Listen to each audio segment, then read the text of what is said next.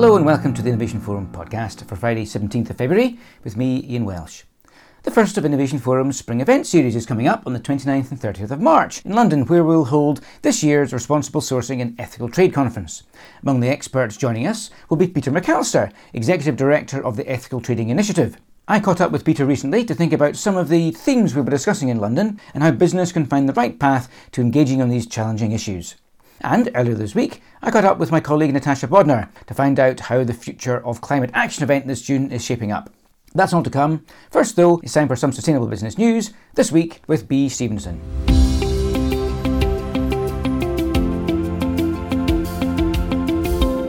After the sudden closure of a factory in Haiti in January 2022, over 1,100 garment workers will be given $1 million to share by PVH, which owns brands including Calvin Klein and Tommy Hilfiger. The sum will cover missed severance pay and pension contributions to workers, as well as the government pension fund. Most former workers will receive the equivalent of over 6 months' wages, and some more than a year's pay, after involvement by the Worker Rights Consortium lobby group. The agreement was signed swiftly and without significant public pressure, with a spokesperson from PVH noting that PVH is committed to being part of the solution, even if we bear no direct responsibility. This is an increasingly accepted sentiment amongst brands, with lingerie brand Victoria's Secret stepping in last year to pay sacked workers in Thailand, taking responsibility for the actions of its suppliers. 3 US senators have written to the CEO of Shein, an online fast fashion site and China's largest private online retailer, to demand answers around the company's ties to forced labour. The cross-party group of senators are seeking details about the company's potential links to Xinjiang, a region whose products are banned for import into the US by federal law due to its association with forced Uyghur labour. The congressional letter cites a Bloomberg report from November that had determined through laboratory testing that garments ordered from Shein last year were on 2 occasions made of cotton from Xinjiang. While Shein did not dispute the results, it claimed that it takes steps in each of its global markets to ensure that it complies with local laws and regulations. The senators have demanded to know how the company ensures that none of the cotton it sends to the US has originated in Xinjiang. The letter has requested a response within 30 days. Indonesia and Malaysia have sent a joint delegation to Europe to discuss the impact of the bloc's proposed deforestation law on their highly valued palm oil sectors. As the EU moves closer to approving the new regulation, Indonesia and Malaysia are signalling their opposition. Whilst Indonesia has suspended half of its palm oil export permits during upcoming Islamic festivities in order to ensure domestic supply, Malaysia has announced that it is considering retaliatory action through export cuts. Previously, the countries have accused the EU of protectionism in favour of uncompetitive EU farmers over smallholder farmers whose livelihoods they see as being threatened by the proposed regulations. The RSPO has stated this week that many smaller producers in Asia, Africa and Latin America may be forced to bear the consequences of the new regulation, as even those using sustainable means to produce palm oil would find it hard to comply with the EU standards. An Oxford University study has detected 26 types of PFAS, or forever chemicals, in the ice around Svalbard in Norway. The study has found that meltwater can carry a cocktail of these contaminants into downstream ecosystems, including Arctic fjords, impacting entire food webs, from plankton to polar bears. The study has noted the doubling up effect on animals as climate changes and ice melts, in which animals are exposed to these toxic man-made chemicals and changes to their habitat. PFAS are a class of about 12,000 chemicals used to make thousands of consumer products heat and water resistant. They don't naturally break down and have been linked to cancer, liver disease, kidney stress, fetal complications, and other serious health problems. A proposal that would effectively ban these chemicals in the EU has been published by the European Chemicals Agency this week, and new measures to restrict the chemicals in more than half a dozen US states will enter into effect this year. The Innovation Forum team is working hard on developing our 2023 Spring Conference season.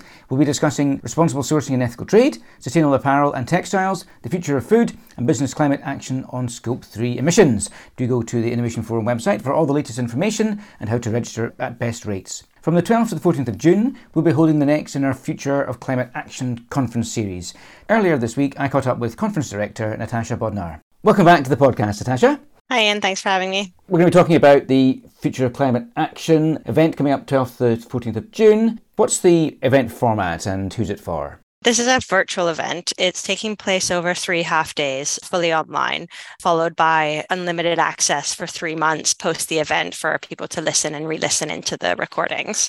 In terms of who we're expecting to have, there should be around 200 attendees representing a range of retailers, brands, policymakers, suppliers, NGOs, and other relevant organizations.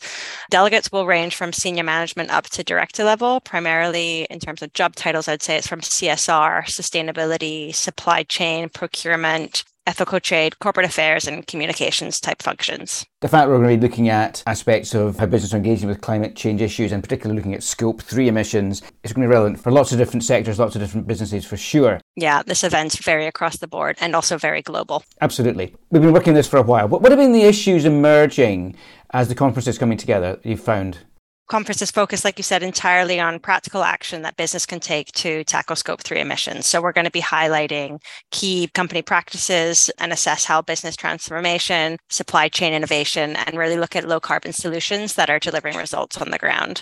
In terms of areas that we're seeing a big focus around, we're seeing a lot of interest around the nature positive production sessions, looking at how your footprint on nature is obviously mostly in your supply chain and how they're looking at tackling that and working out the baseline. Any new sessions that have been added to the agenda recently? One session that I think is going to be really interesting, especially with just current affairs right now, is looking at credibility, accountability, and reputational risk. So it's going to be a session focused on how big of a threat is greenwashing, which I think will be a very interesting and engaging session. What are the new panelists that have recently come on board? So actually on that session, we're going to have Dr. Emma Keller, who's the head of sustainability at Nestle. And then since we last spoke, we've had a range of senior representatives join across the forum, including people from GSK, Coca-Cola Enterprises, Colgate, Interface, Mattel, BT, WWF, Walmart, just to name a few. Obviously, like I said, it's really across the board in terms of geographically, but also the range of companies who are involved.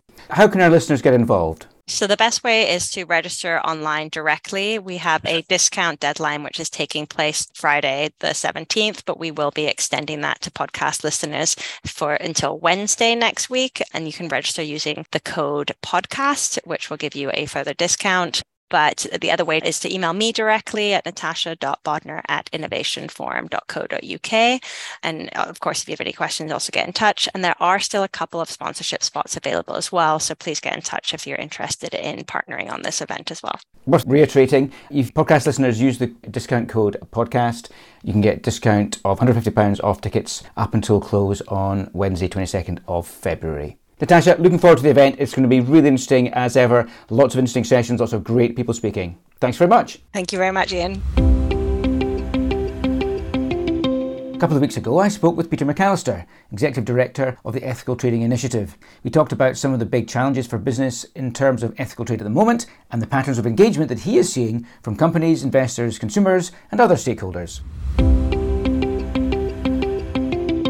So Peter, why don't you kick us off? What are the big issues in ethical trade right now? Unfortunately, there's quite a lot to choose from. I think we start with, let's acknowledge that the economic and political environment is probably as complex as we've seen it for a while. It's placing significant pressure on consumers at one end in terms of inflation, cost of living and so forth. But it's also producing a lot of pressures at the other end. So material costs, energy costs, production costs, logistics and so forth. So we've got almost a perfect storm in global value chains. What happens then is that turns into real pressure on workers in terms of their real wages, their flexibility, their working hours and so forth. We're in a situation where we're as needed as ever, sadly, because the pressures down the global value chain will translate very quickly into mechanisms and lack of opportunity for workers. One of the key areas is going to be wages. As we see in our own country, there's pressure for wage increase. There's also pressure for wage increases in a number of different countries. And the traditional wage setting mechanisms, the sort of annual or biannual wage setting negotiations, are not really appropriate in this very dynamic and level of volatility that we're seeing. So you're going to see a number of areas where there's a cry for higher wages. If that is settled through social dialogue, then it won't be easy, but that'll be progress. The risk, if it's not settled, we'll look at disruption in supply chains, which of course nobody wants. We also see, of course, a number of countries that are still facing conflict or fragility. Ukraine is the obvious one, and that's still playing out through global supply chains. But we also saw last year Sri Lanka go through a mini meltdown, both a political and an economic situation there that really translated into quite a crisis. But the worry is, as we go into this year, we're seeing a number of countries with very high inflation, Turkey at 80%, for example, but you could look at Egypt, you could look at Pakistan, you look at Ethiopia. A number of countries where there are worries about both the economics, the macroeconomics, social pressure, politics, which could translate into crisis. We don't hope that will be the case, but we would hope businesses are probably looking harder at their global value chains and saying, where do we need to mitigate risk? Where do we need to work harder to understand what's going on in a very challenging world? Migrant labour remains a key issue. Again, from our perspective, migrations happen through the ages. It's not inherently a good or a bad thing. But of course, it comes with vulnerabilities. The World Cup exposed a number of those, but when we see it in seasonal labour, where we see this in terms of agency labour, we see particular vulnerabilities. There has been more work done on this area, Ian, in the last few years, but I think this is, again, another touch point for where we're going to see more issues and more work needs to be done. And it's not just somewhere else. It's in the UK, it's in Europe. This is quite on our shores for obvious reasons that business needs to take care. Also, under any difficult sets of circumstances, particularly women and minorities typically lose out. We need to make sure that people are using a gender lens and looking at issues around minorities and inclusion to make sure that when decisions are made, that women are included, that they're not disadvantaged, and that minority groups aren't lost in the mix of what's ever happening. So just a few trends that sadly are not new, but we think are going to be playing out through 2023. What then are the patterns of engagement that you're seeing, given that the gamut of the ETI stretches across business, civil society, government, trade unions, and all aspects of society? What patterns of engagement are you seeing from business, from investors and consumers, say, on ethical trade? I think the good news is we're probably seeing more engagement by business on a whole range of issues, which I think is a positive sign. We are very fortunate around ETI with the 100 plus companies that we have. There are a number of recognized leaders. So it's probably not unusual for us to say that whether it's a crisis situation like Ukraine or on a number of different long-term issues, we get good engagement for business. But I think we're seeing more of that, which is good. It's still varied. It's not the same in all sectors and it's not the same across all sizes. And there are still areas like public procurement where they're really playing catch up still with the private sector that's more exposed to public scrutiny, as it were. And there are still supply chains and levels in supply chains where I think it's easier to turn a blind eye than face into the difficulties. Business, yes, I think the leading businesses take these things seriously. Is it across all areas of business? No, I think there's more to do. We'll talk a little bit about regulation later on, I know, which we'll talk to this point. I think the other thing we see with business is some of these issues can be quite scary. They're big, complicated issues. They're systemic issues. Taking that step to reduce those complex issues into steps and untangling risk, for example, looking at regions, looking at issues, starting to get to grips with, well, what can I do next? And also, who can I work with? To your point on civil society, I think there are more and more civil society members, NGOs, who realize that campaigning is one tool, but actually also partnering with business and working on solutions together, inherent in the ETI model. But we see more and more of that, which I think is a good thing. In terms of investors, there's always a bit of a conundrum. There are a few that I think really make an effort here to understand things, but investors are quite honest. If you could reduce that down to a metric, give me a simple metric and it's either a 5 and above or 4 and below. But of course, these complex human rights issues don't easily reduce down to that. So we still have this conundrum in this context in ethical trade of how do we have a dialogue with investors who have a short attention span, want something quite simple to measure, what actually are quite complex issues, and then make judgments on their investments. So I think that one still remains a difficult one. Consumers, we're not really consumer facing, but sort of the information we see and what we're hearing through the intermediaries like NGOs and trade unions is consumers are under a lot of pressure, right? And when they're under a lot of pressure, they look for value. The good thing is it doesn't appear that the ethics and so forth are therefore disappearing, but they're relying more on, I would expect company A to be doing these things, so let me get on and buy. I'm not going to spend my time, and indeed who has the time to look at the great detail, but I'm going to place a bet on a company that I believe does these things well or that I have trust in. Again, a difficult one for consumers to know all the detail, but the sense is still that they care, but they want companies to demonstrate that they're doing the right thing. Lastly, and we'll talk about a bit more about this in detail, the regulatory environment is changing and that will change business. Most responsible grown-up businesses will try and comply with the law. as the law evolves around HRDD, for example, and if it's well framed, that will create an environment where business can, we would argue, leading businesses are probably doing many of those things anyway, but it levels the playing field and engages everybody. So, for example, I was in Bangladesh just before Christmas, and Bangladesh suppliers there are very aware that the EU is going to come out with a directive on HRDD, and they wanted to know, what does that mean for me? What do I do? How do I prepare? So these things do resonate through value chains globally. So that's a few ideas on where we are. As I say, I'm optimistic that good businesses are engaging on these issues, always more to do. The investor thing remains a conundrum. And consumers, I think we are in a generation where consumer feedback is easy. It's on the click of a button. And therefore, I think any company takes its eye off the ball on these issues runs a high risk. HRDD, of course, being human rights due diligence. Do you think that human rights still get less of a priority for many businesses than environmental concern? I think we may have been at the same event where somebody stood up and said, talked about the fact that a leading restaurant in a hotel can tell you more about the steak in your plate than the person who's cleaning your room while you're eating it. Is that still an issue you're facing? It's a conundrum, because if a company is in the media and if they're associated with human rights, that gets attention because they want to understand it, resolve it. It will engage the CEO, will engage the general counsel, and they'll be focused on it. Once that issue goes away, unfortunately, it does tend to drop away to a compliance conversation. And so there's this conundrum. Yes, we want to deal with the immediate. We don't want to be associated with these terrible practices. But actually, we rest on a compliance approach rather than learning the lessons about, well, where are other risks in our supply chain? Who should we be talking to? Who are the awkward partners that actually we should have a relationship with? So I think on a day-to-day basis, we're still the poor brother, as it were, or sister of the environment, which not only is important, of course, but the metrics are stronger, the relationship to return on investment is stronger, the bottom line impact is stronger. So there's a number of sort of normal business motivations that I think are easier to quantify in the context of the environment, whereas human rights tends to be, it's either an incident or it's on the back burner, as it were. And we still haven't got that mix quite right, I don't think.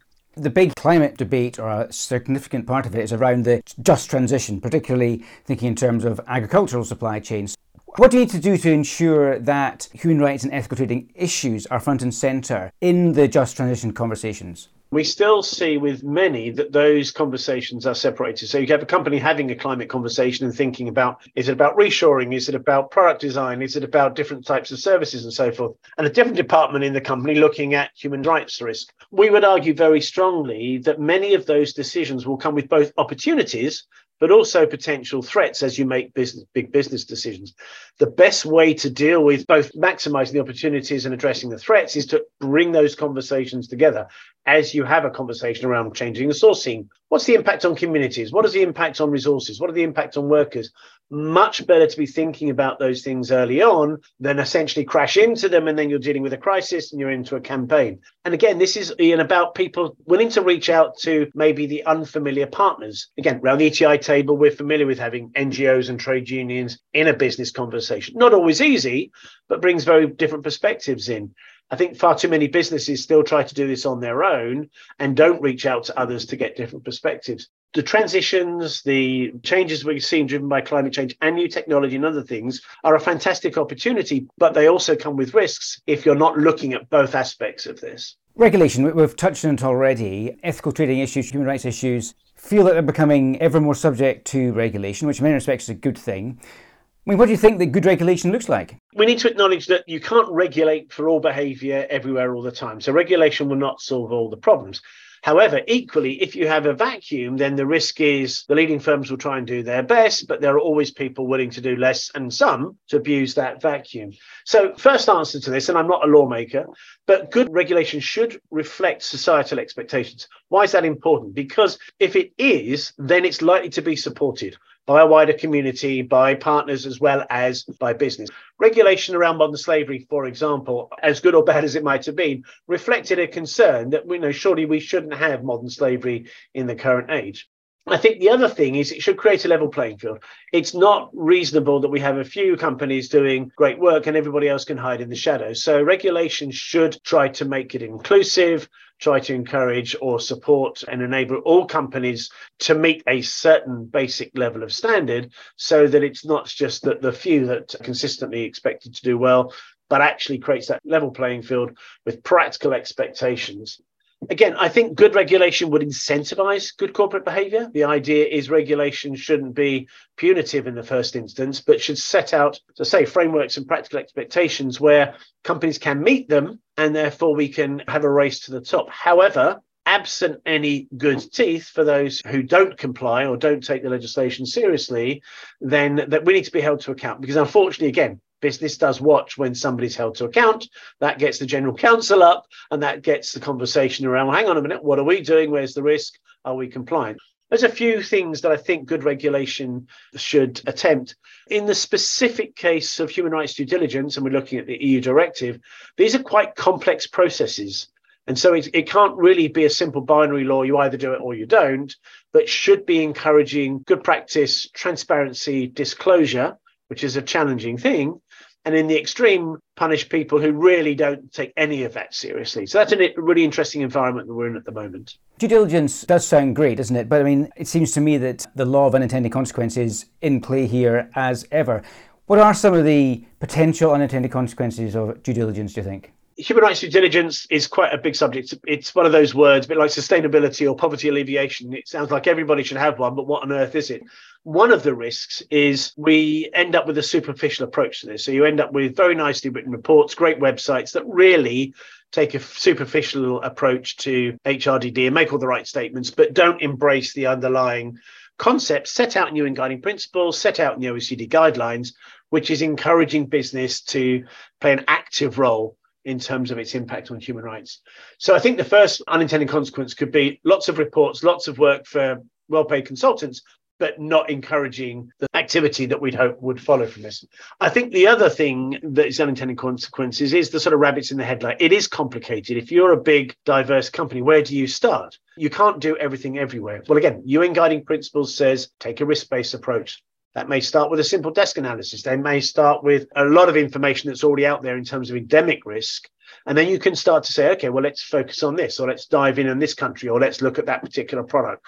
So again, I think the unintended consequences could be that people are so overwhelmed they don't do anything, rather than saying, okay, we've got to start somewhere. We're going to try this. We're going to learn lessons. We're going to work with people and start to learn by doing, as it were.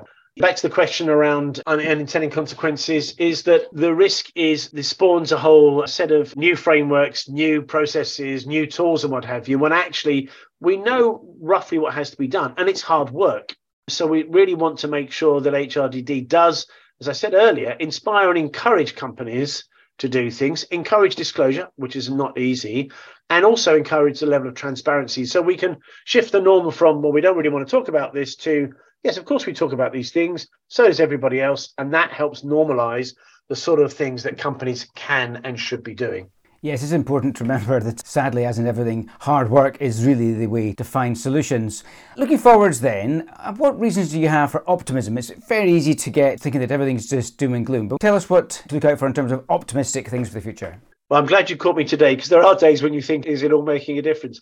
Look, the reality is the sort of conversations we have today are so different to the conversations we had 5 years ago, and certainly chalk and cheese for 10 years ago. There are more and more examples where businesses are taking the risks, involving themselves in a whole range of challenges. We talked about Myanmar offline earlier, Ian, and are realizing this is a business agenda. It's not a CSR agenda. It's not a public relations exercise, and slowly starting to demonstrate that if you do this well, there's business benefit. I think we're seeing more and more of those, still few, but I think we're seeing more and more of those with significant businesses aligning their business agenda with understanding human rights and being involved. So that encourages me. Also, businesses are inherent problem solvers and innovators. And when they do start to look at these issues, you bring all of that creativity into the room. Now, not every solution is going to work, but again, we're seeing different tech approaches, different ideas around how to access workers, different ideas about engaging, different ideas about working with suppliers. So I think harnessing that innovation and creativity of business is, again, something that fills me with optimism, as long as we can then focus it not on the climate change all the time, but also on the issues that we're talking about. The EU regulation, I'm slightly optimistic that if that works well, given the heft of the EU market, given how that has a ripple effect in global supply chains, that could help set the bar, encourage those who are already active and get those who are not active involved in starting to look at human rights and environment due diligence. Let's be optimistic that that plays out that way. And, well, I would say this, wouldn't I? Innovative partnerships. Although we've been around the block a little while, so we're not new guys on the block, we know that partnerships are difficult, but we know they bring value. And again, I think we're seeing more innovative partnerships, different collections, sometimes business to business, sometimes business with other partners, starting to look at where's the complementary skill set here to tackle some of these difficult issues. So in a challenging world, Ian, I think there are reasons for optimism.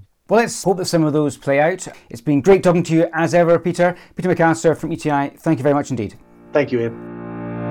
As ever, the Innovation Forum website is the place to go for all the analysis and interviews. And don't forget to register now for the Future of Climate Action online event in June to take advantage of the £150 discount on passes. As we mentioned earlier, it's due to expire on Friday the 17th of February, but use the discount code PODCAST and you can take advantage of the offer until the 22nd of February next week. But that's it for now. I've been Ian Welsh, and until next week, goodbye.